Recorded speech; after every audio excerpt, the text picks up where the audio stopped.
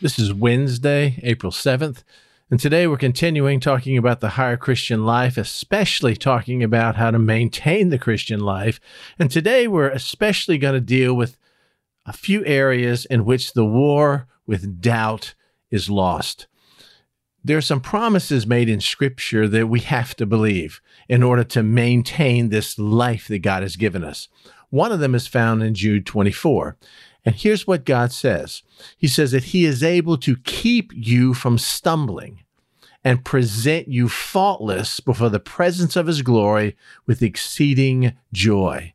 Today, we're going to talk about 3 truths that have to be believed in order for you to experience the permanent, abiding presence of the Holy Spirit, maintaining this higher Christian life and trusting Him to truly keep you from stumbling and present you faultless before His presence and glory with exceeding joy. It's very important that we get our mind around this and we embrace this. It's all based on faith. So let's go ahead and get started, shall we? As we have shared previously, the ability to maintain the higher Christian life is found in exactly the same way that we originally obtained the higher Christian life.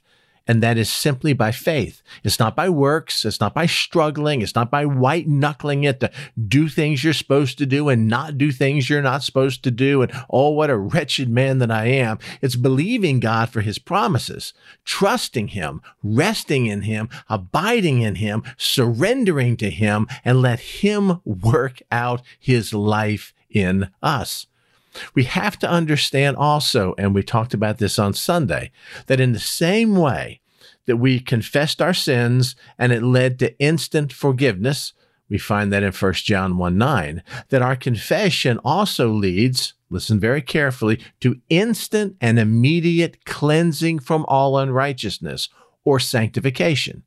1 John 1:9 says that if we confess our sins, something we do, He is faithful and just, an attribute of God, to forgive us our sins, and we all know that's instantaneous, and also to cleanse us from all unrighteousness.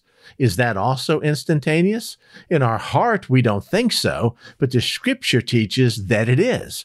So when we confess our sins, when we receive forgiveness, we also receive instant sanctification. So it truly is a new beginning.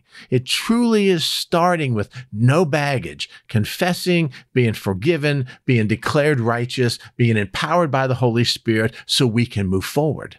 But listen carefully, for this promise in 1 John 1:9 to become a living reality in you, it has to be believed by faith. Faith must make this a bedrock conviction of yours. Now, unfortunately, many of us only believe this truth during our close times with the Lord, during our high times with the Lord, until we wake up the next morning and we find out that we don't feel as close to Him as we did before, and we wonder what happened.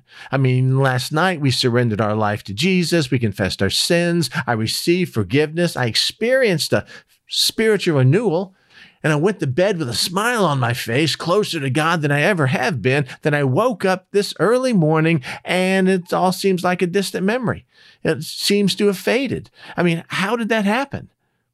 In effect, what we're saying to God is, hey, I know you're powerful, and I know you can do anything that you want to do, and I know you can keep me from stumbling, and you can persevere sanctification in my life because your word says that you became that for me, but I'm not sure that you will.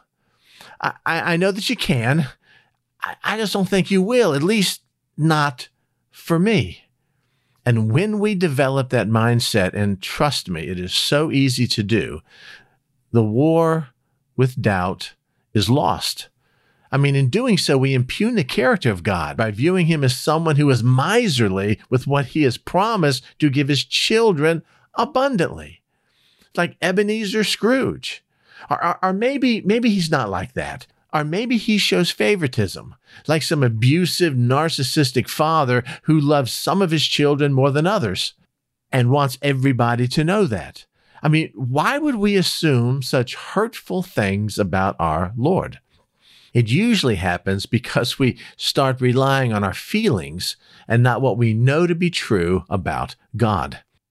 When our emotional feelings begin to fade, and they often will, we are then torn between believing what He promises in His Word, what we know is true, or what we're feeling at the moment, the voice that's screaming louder in our ear.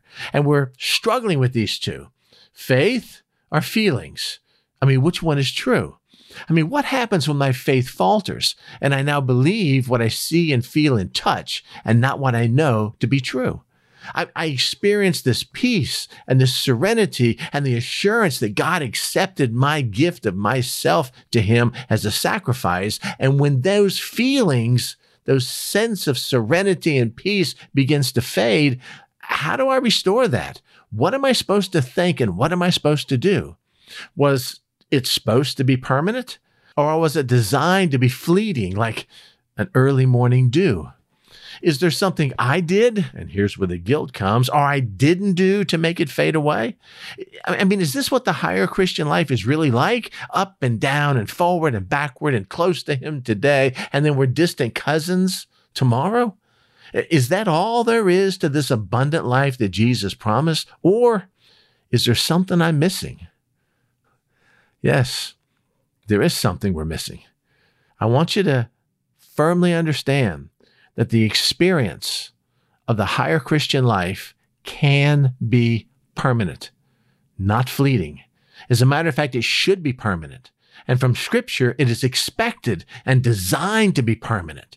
And if it's not permanent, it's often because we're clueless about how to maintain our intimacy and our passion and our fervency with Him. So today, we're just going to look briefly, and I will develop these in more detail over the next couple days.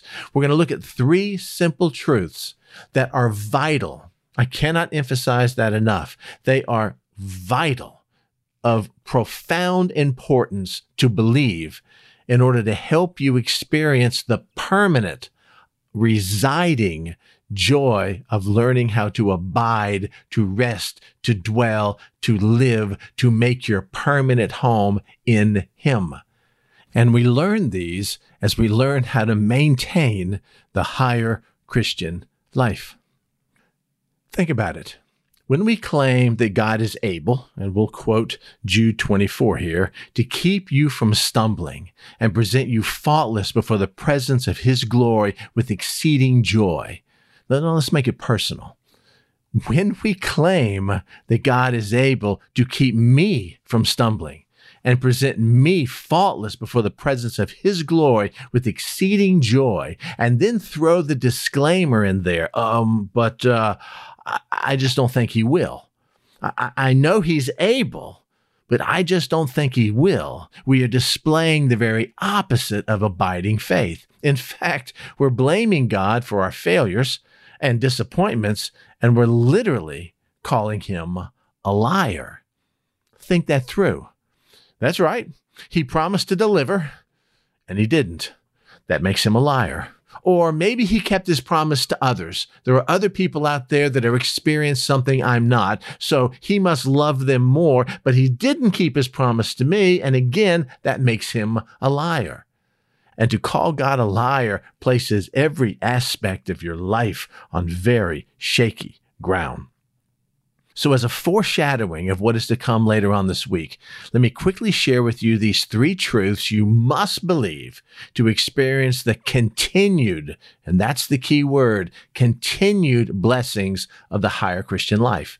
And these truths we're talking about speak to the very character of God, His faithfulness, His trustworthiness, His dependability. And again, our faith is in His promises and His ability to complete the good work that He has started in each of us, knowing that He won't rest until we are, as it says in Colossians 2:10, complete in Him.